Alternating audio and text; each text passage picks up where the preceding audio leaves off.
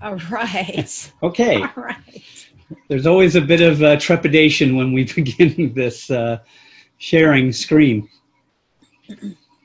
Okay, so again, we're still in our series on majoring on the minors. And this week we have Joel. By the way, I'll just say it now because last week we forgot to make the announcement. Next week is going to be Jonah. So if you're reading ahead, and that is always helpful because there's so much material to cover, next week is Jonah. So Joel, there he is on our little picture there. You're going to introduce Joel? You want me to say? Yeah. Okay. So we're looking at Joel. Who was Joel, and broad overview of the book? We don't know about Joel from any other book, so the answer is we don't know. He's not mentioned in any other book, but he's preaching in Judah and Jerusalem, and basically his book is laid out in 3 or 4 different prophecies. We call them oracles. The first oracle talks about a plague on the land. There's a resulting drought, and then there's just a desolation of the land. And this culminates in a call to lament and repent. Then there is a short oracle on the promise of God's Spirit at a time of forgiveness and restoration. And then the final oracle has to do with the day of the Lord, which is kind of building up through the book, the day of the Lord. And then in the final chapter, which in our English Bibles is chapter 3, but in the Hebrew is chapter 4. So Joel in the Hebrew Bible is actually 4 chapters, and the promise of the Spirit, those like 4 or 5 verses, are 1 chapter in and of themselves, or chapter 3. So the 4th chapter, our 3rd of Joel, is a culmination of the judgment of all nations by the Lord. Okay. So I just decided, it's probably helpful as we're talking about all these different prophets to sort of say, okay, so what do you remember if you hear the name Joel, or you hear Obadiah, right? When you hear Obadiah, you should be thinking judgment on Edom and the strained relationships between Jacob and Esau, and how that relates to the God's promise to Abraham. With respect to Joel, then, obviously the most obvious thing is a locust plague, and I've got a picture here, and we're actually going to show a little video. I don't know if we'll watch the whole thing, but we've got a video of from a documentary about locust plagues, just to sort of get us in the mood of thinking about what did Joel see and what does he discuss. The other key concept is one that we're going to see in a lot of the minor prophets, and that is the day of the Lord. So locust plague and day of the Lord, and these 2 concepts are actually interrelated in the book of Joel. Okay. Just making sure you're not. Okay, so starting out, we'll talk very briefly, about a couple of scholarly debates, and there are 2. One is the dating of Joel, like when was it written, when did Joel live?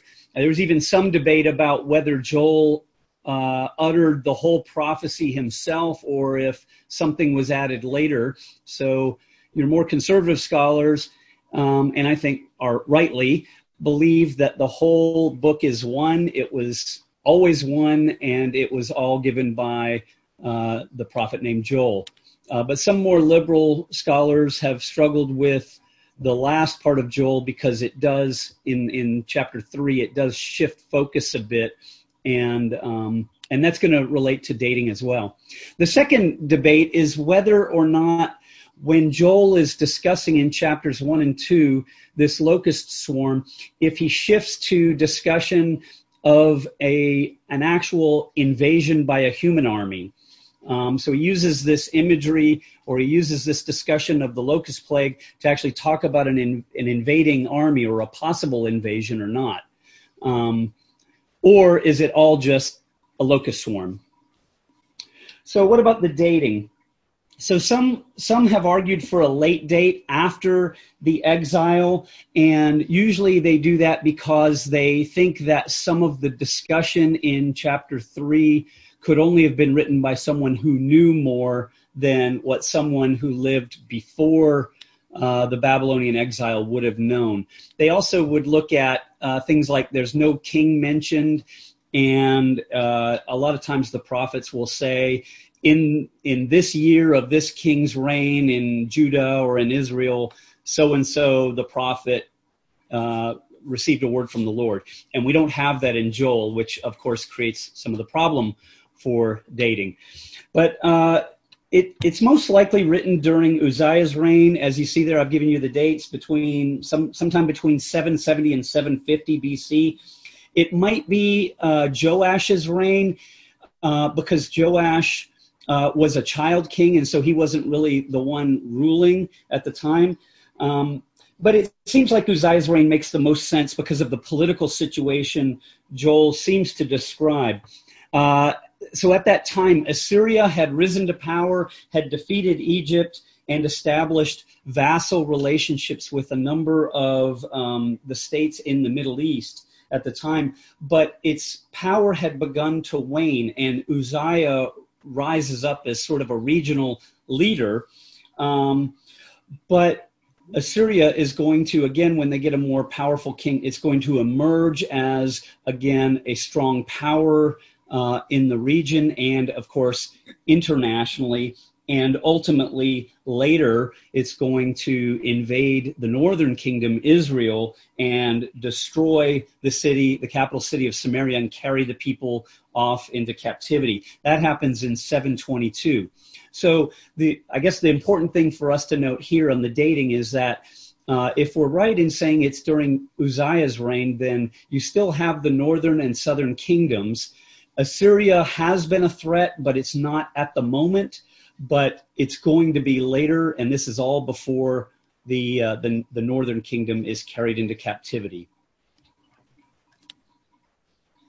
So this question of an invading army, is Joel's discussion in chapter 2, does it shift to a warning of a possible invasion of a human army that will come and bring devastation? And his discussion of the locusts and the devastation that locust swarm brings is really a way of introducing or discussing a more even devastating event of a human army. And we're going to argue that obviously Joel does describe an actual locust plague, but he sees in it a portent of a future enemy invasion that he's warning about, as well as a vision of the end of the age. So what evidence is there? There's quite a bit of evidence, actually. The language shifts at the beginning of chapter 2 in verses 1 through 11 to describe a human army, and then it shifts back to locusts in verses 12 through 19, and then a human army again in verse 20. And again, so what we see in Joel's vision is we see sort of a back and forth between his discussion or his description of a locust plague and a human invading army, and then a future event. And we'll talk about that in just a moment. So it's like he starts with the locusts, and then the imagery kind of blurs into an invading army of real soldiers.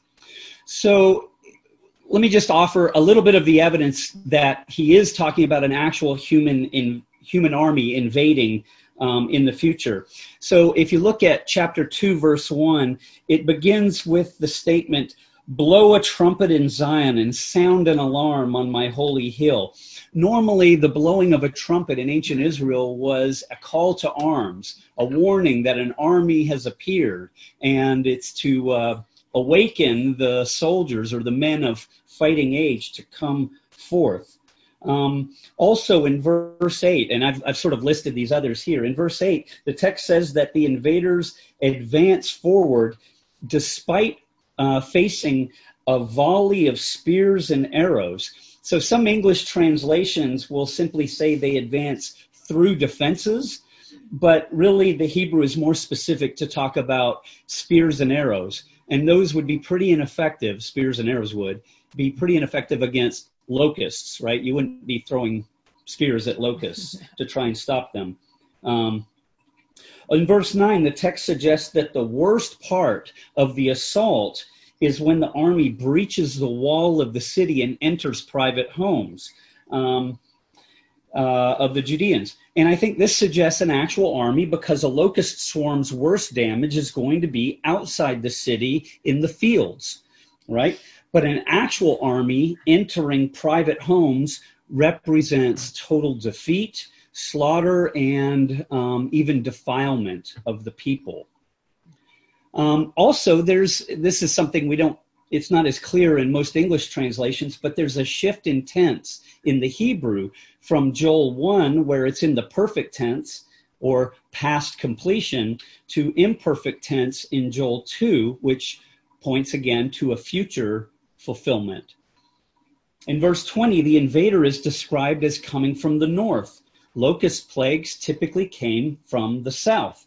And all the prophets warned of northern invaders like the Assyrians and the Babylonians as a judgment of God. And all of this is interpreted, this locust swarm and then this possible future invasion, they're interpreted as the judgment of God upon Judah. We could also, if we had time, we could go back and look at Deuteronomy 28, where Moses is giving his final speech before he goes off to the mountain to die and the people enter the promised land. And in Deuteronomy 28, he warns, if you turn from the Lord and worship other gods and follow the practices of the people of the land in which you're about to inhabit, then there will be some very negative consequences. In chapter 28, verse 38, so Deuteronomy 28:38, he specifically mentions locust swarms as a judgment from God. And then later in that same chapter, in verse 49, he mentions an invading army that's going to come in and carry your people away and create such devastation that atrocities will be performed by the people. So, and in fact, if you read Deuteronomy 28 along with Lamentations, it reads very much like Lamentations is the fulfillment of these warnings of Deuteronomy 28. And so here Joel is warning. He's picking up on this warning of Moses, and he's warning the people that this could be the same thing. So can I just say one thing? Yeah. In Joel, as he's prophesying against Judah and Jerusalem, he doesn't specify sins that they had committed or like why this plague is coming or why the invaders are coming. And so we have to sort of assume from his language that there was some kind of covenant breaking. It's just not specified in Joel. But we kind of assume because he's talking about things that are paralleled in Deuteronomy and then also in, I think, Leviticus 26 that we looked at a couple weeks ago. Excuse me, but doesn't chapter 3 list several of the sins?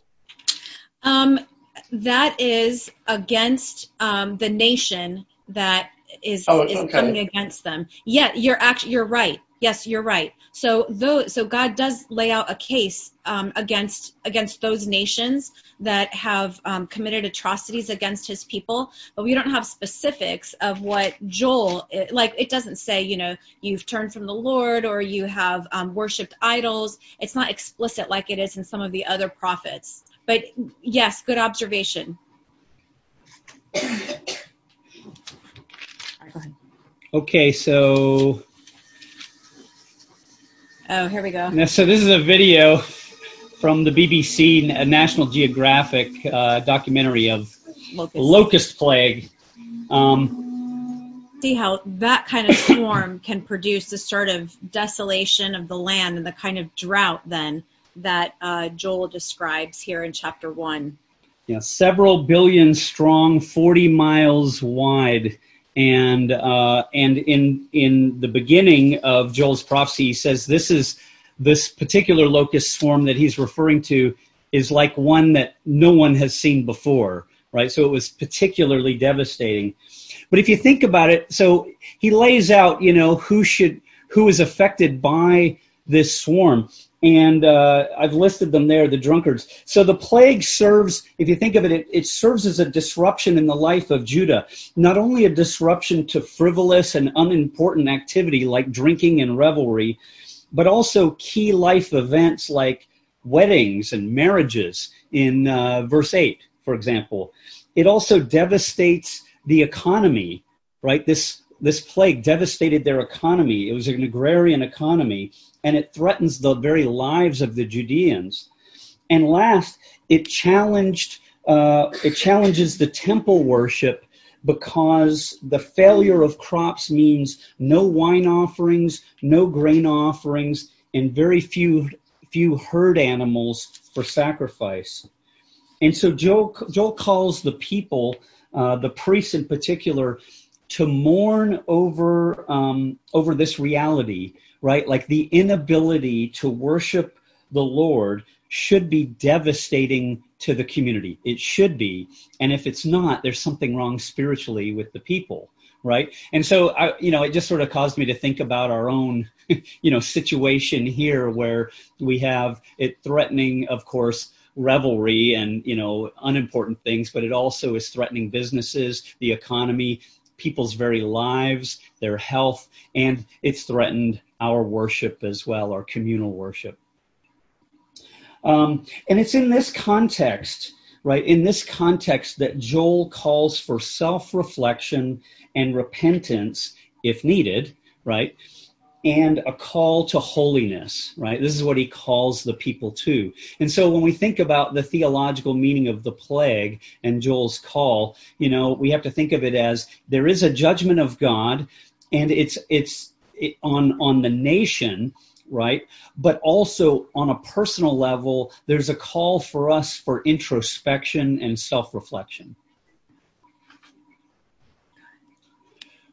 Well, so we wanted to talk a little bit about the literary structure. Some of this is going to be like highfalutin seminary stuff.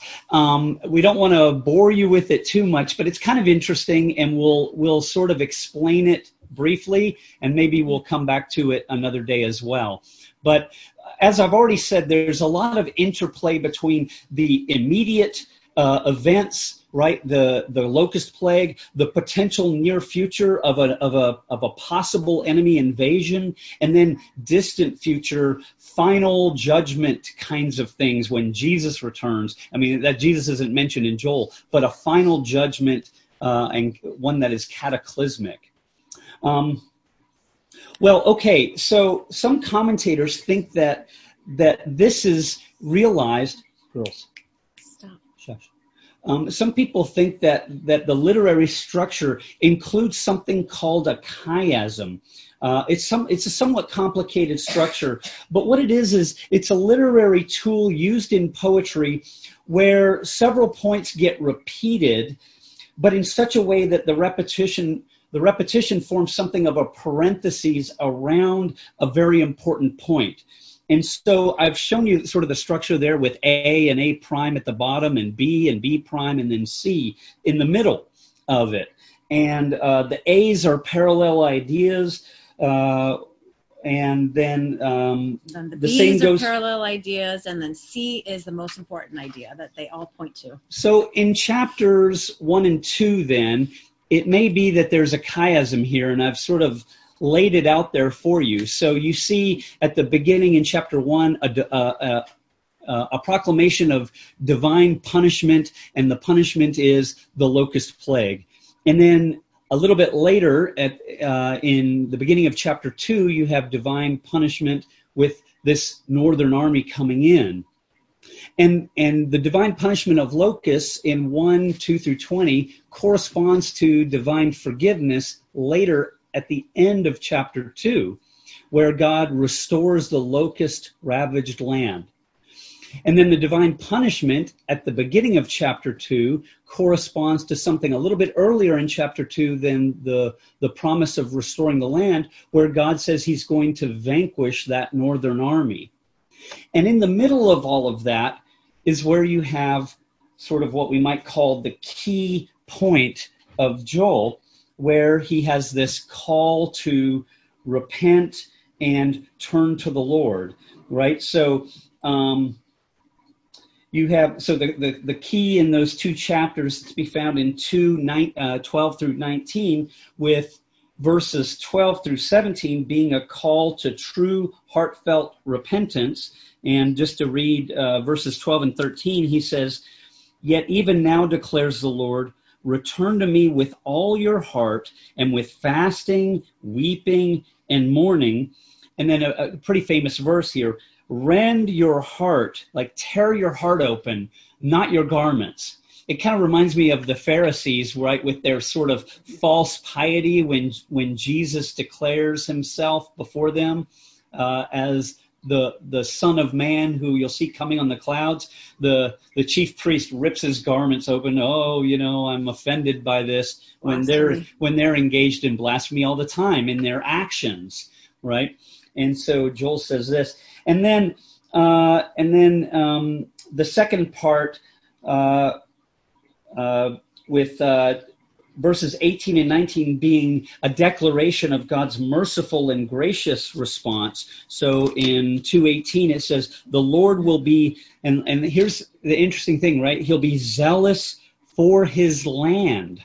Right? So not only restore the land, but he's zealous for his land. And remember, land was part of the covenant promise to Abraham. Right? And then he will have pity on his people. So again, hearkening back to Moses' intercession, where he says, they won't be a reproach to the nations, and hearkening back to God's covenant promises through Abraham. I don't think you'll have time for the next. So the next slide, I'm just going to leave it up there. You can sort of look at it, and maybe, if you're really interested, you can look at the video later. But this is even within the A's, there's even more chiasm present.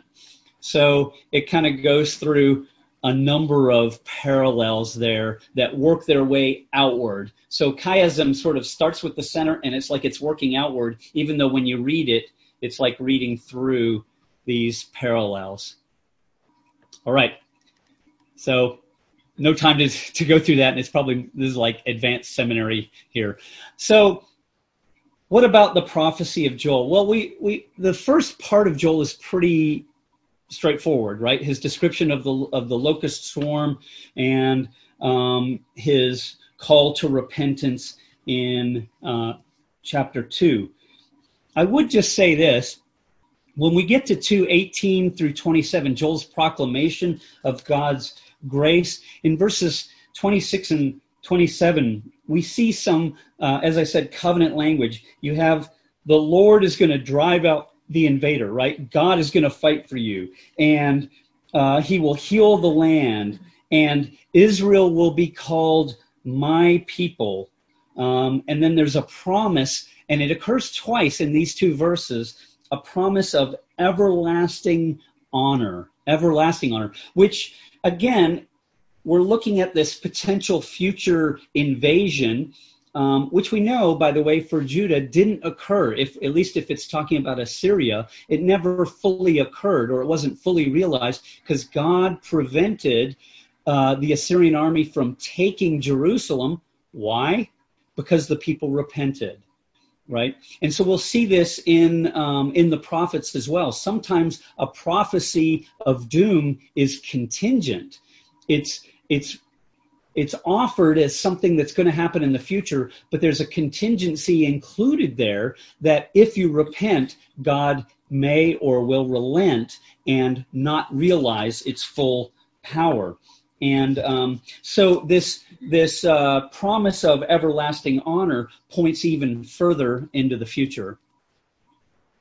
in 28 through 31, here we have a very interesting section because it seems like it's fulfilled or begun to be fulfilled in the new covenant with Jesus in Acts 2, 1 through 36. In Peter's speech, Peter says this is, he quotes from verses 28 through 31 in Acts 2 and says this is being realized at this time with the pouring out of the Spirit at Pentecost, but also hearkening back. Peter is pointing back to Jesus's earthly ministry, his death, resurrection, ascension, and his current intercession at the right hand of the Father, right? So there's this multi-stage fulfillment, and then 32 transitions with it will come about in the future as well. Paul quotes from verse 32 in Romans 10:13, all who call on the name of the Lord will be saved, as something that's a prophecy or a promise being realized in the church with the entry of Gentiles into the church, but it's also something that points to a future fulfillment when God's promises will be ultimately realized in Israel. And it has that promise that God has a remnant that he has reserved in verse 32 as well. So it's interesting as he's talking about this day that's going to come in the future, that it kind of alerts us to the fact that the day of the Lord, it means, like a couple of different things. It has a positive aspect and a very negative aspect, an aspect of judgment and also an aspect of vindication of his people.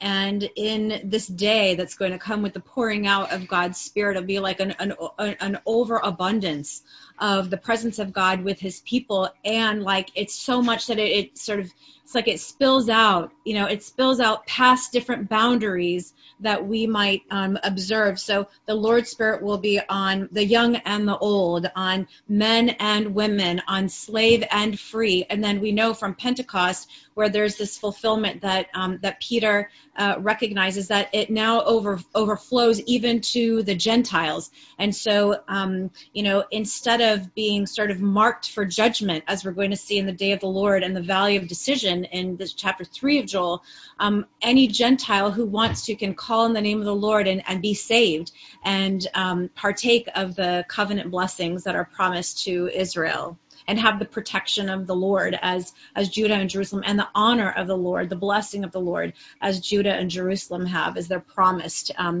as a keeping faith with the covenant that God has made with them. And we see that unfolding in the book of Acts as well, right? At Pentecost, you see it with the Jews, and then you have the Ethiopian eunuch, a eunuch who would normally not be admitted to the temple worship or the tabernacle worship, is now one who can receive the Spirit and be saved, right? And so then later in Acts, of course, you have, as Stefano said, the entry of Gentiles, and Paul picks up on that as well. Interestingly, also, you have this language of the sky turning black and blood and fire and columns of smoke, the sun turning into darkness. That occurs at Jesus' death, remember? And you have these wonders being worked by Christ. But also then with the pouring out of the Spirit, you have the miraculous gifts manifesting in the apostles. And then yet later as well, we'll see that this same language is going to be picked up as ultimately fulfilled at a final day of judgment as well. And that will transition us to chapter 3. That's right. So here we have the day of the Lord in its most scary aspect. It's scary for the nation. So there will be a promise of restoration for Judah, but a judgment of the nations. And it recounts the crimes of these particular nations that are mentioned. If you have looked at your Bible maps at the back, you can see that Tyre and Sidon and Philistia, they're all on the coast. So these were all this part of the sea peoples or Phoenicians, if you can remember that far back when you learned about this in school. And so lots of them were involved in trade across the sea with Greece and with other seafaring kinds of peoples. And they traded slaves. Sometimes they sold them for not very much, as Joel cites here from the Lord. They cast lots for my people. They bartered a boy for a prostitute. They sold a girl for just a drink of wine. And so this is a crime that God indicts them with. Selling his people, desecrating his land, dividing it up, destroying and looting his city, his treasury. And so these people are going to be indicted for these crimes. So then we have this great reversal from this point on to the end. So God will reverse what they have done to his people. He'll reverse it on their own heads, as he said. What they've done is going to then happen to them. And then God calls all the nations to prepare for one big war. And the language here is like, confused. There's lots of attacking, throngs of people, just all soldiers running together, like there's chaos, a big confusion. And God is saying, yes, come on.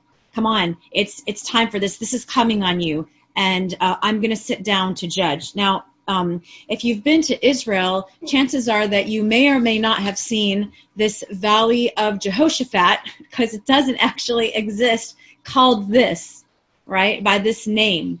So it literally means the Valley of the Judgment, the Valley of Yahweh's judgment, right?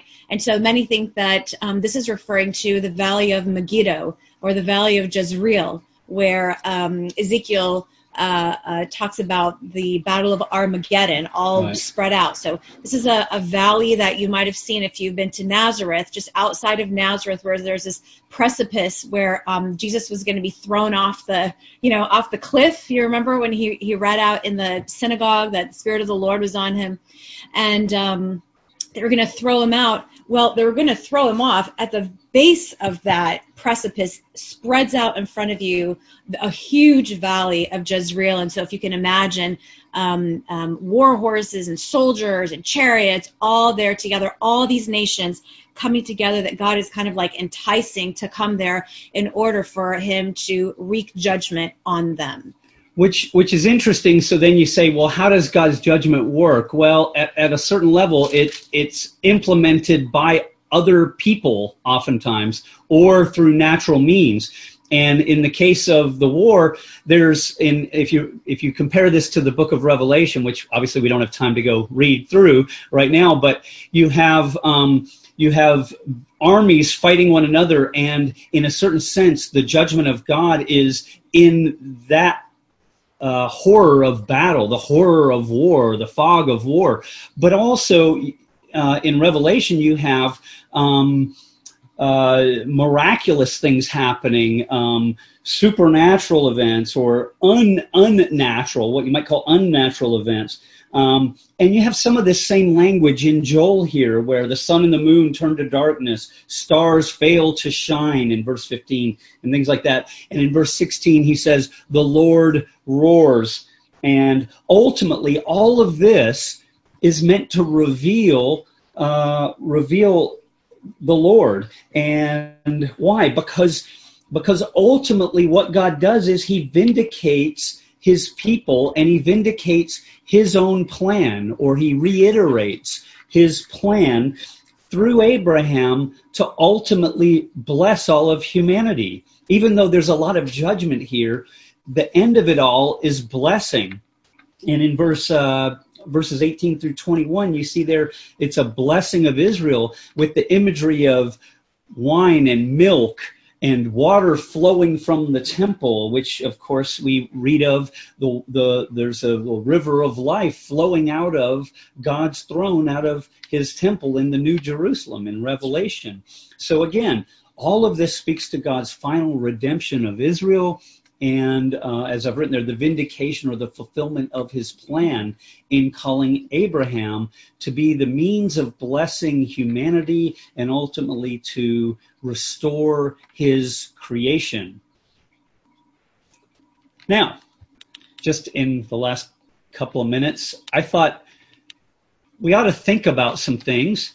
So these are questions, and they're just questions. I'm not trying to lead you anywhere, although I'm going to in just a moment. But let me just throw these out there. So things to think about. How do we reconcile God's sovereignty, God's rule, God's governance with disaster? Right? And this is something I've spent quite a bit of my academic career thinking about. But, questions like this. Can and does God use plague to get our attention?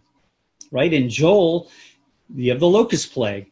And then another question, though, is when we think about the book of Joel, we have to ask ourselves, how is Joel's position or situation different from the situation we find ourselves in today, right, with a plague of our own?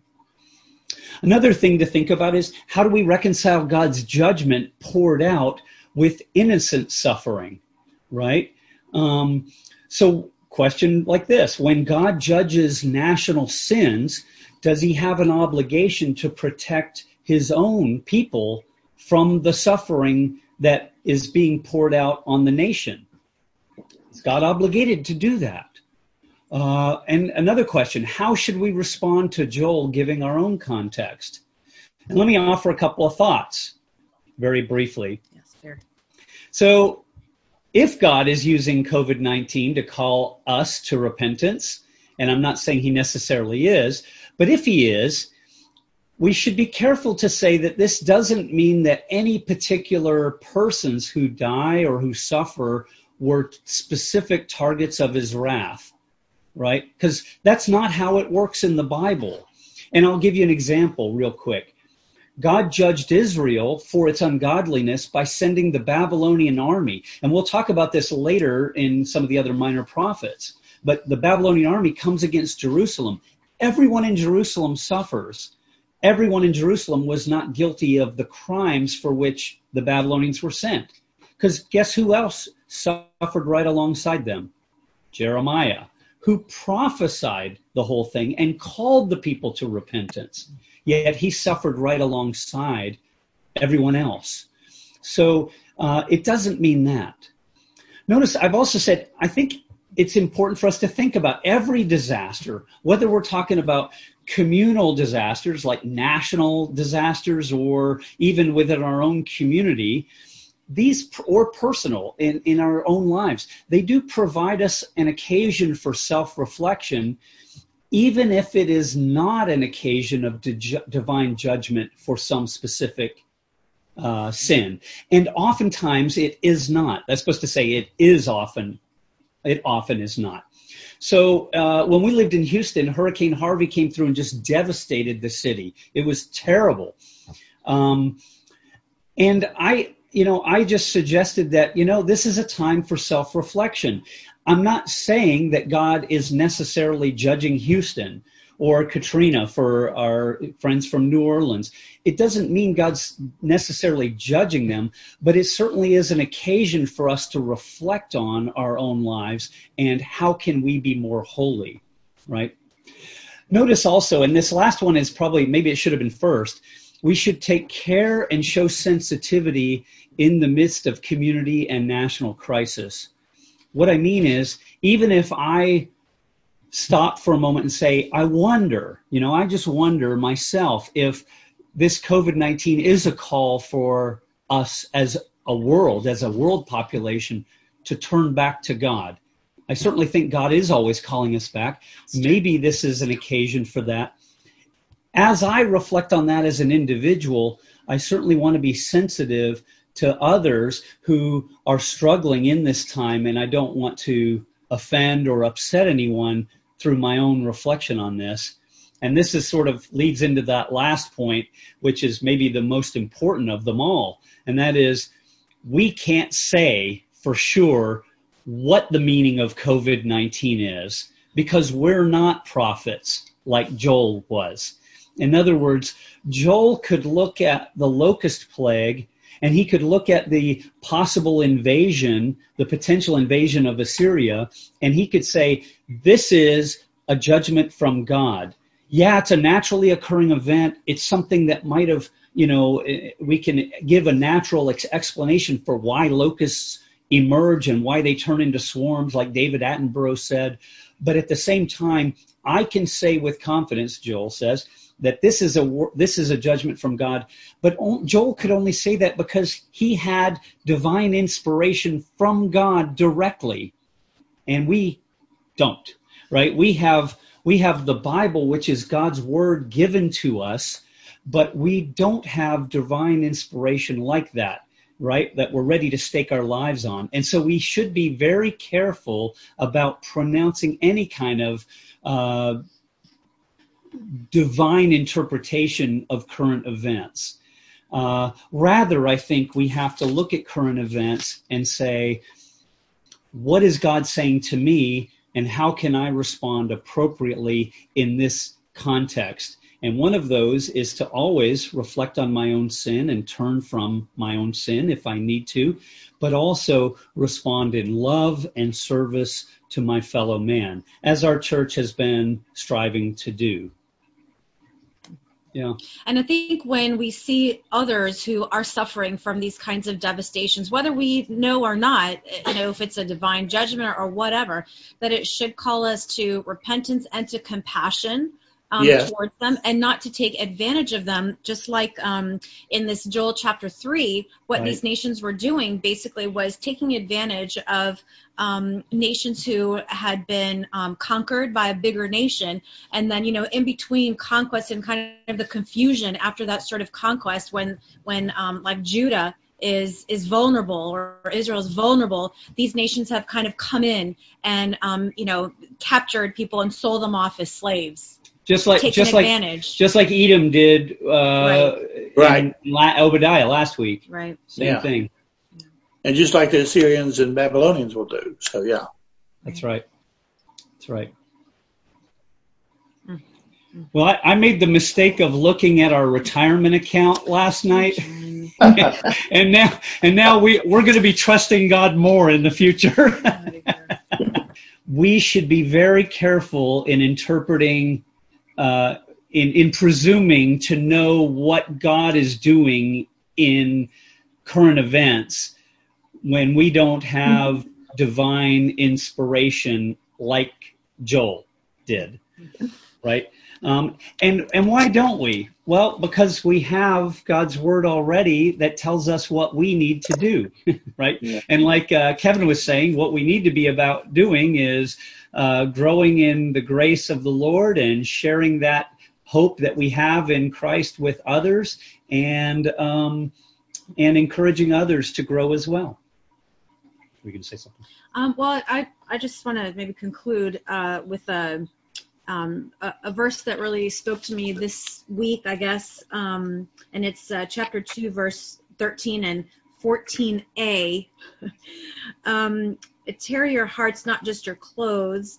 He is gracious and compassionate, slow to anger, rich in faithful love and covenant love, and he relents from sending disaster. This is the kind of language that God used when he talked to Moses on the mountain. This is how God self-identified to Moses, and then the following verse, who knows, he may turn and relent and leave a blessing behind him. And that's kind of what I'm looking for when, all of this is over, whenever God decides. But I wonder, what is the blessing that's going to be left behind when the Lord finally relents?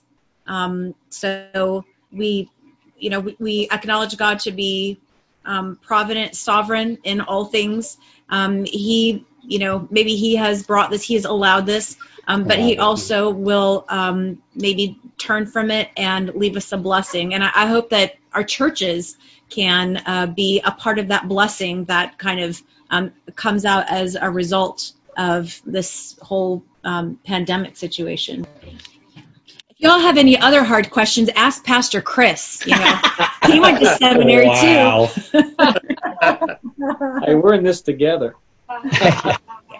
Well, thank you. Thank you. Thank you, guys. Enjoyed it very much tonight. All right. Next week is a very familiar story, Jonah. Yeah. Yeah, look forward That's to the it. Old Testament, right? Yeah. Wow. I think so. Sounds good. Why don't I close this in prayer? Can I do that? Okay. Let's pray together. And Lord, we do thank you for our time together tonight in your word. Lord, your word is good. It is sufficient. Lord, your promises are true. You are faithful. You are sovereign. And you are a mighty judge.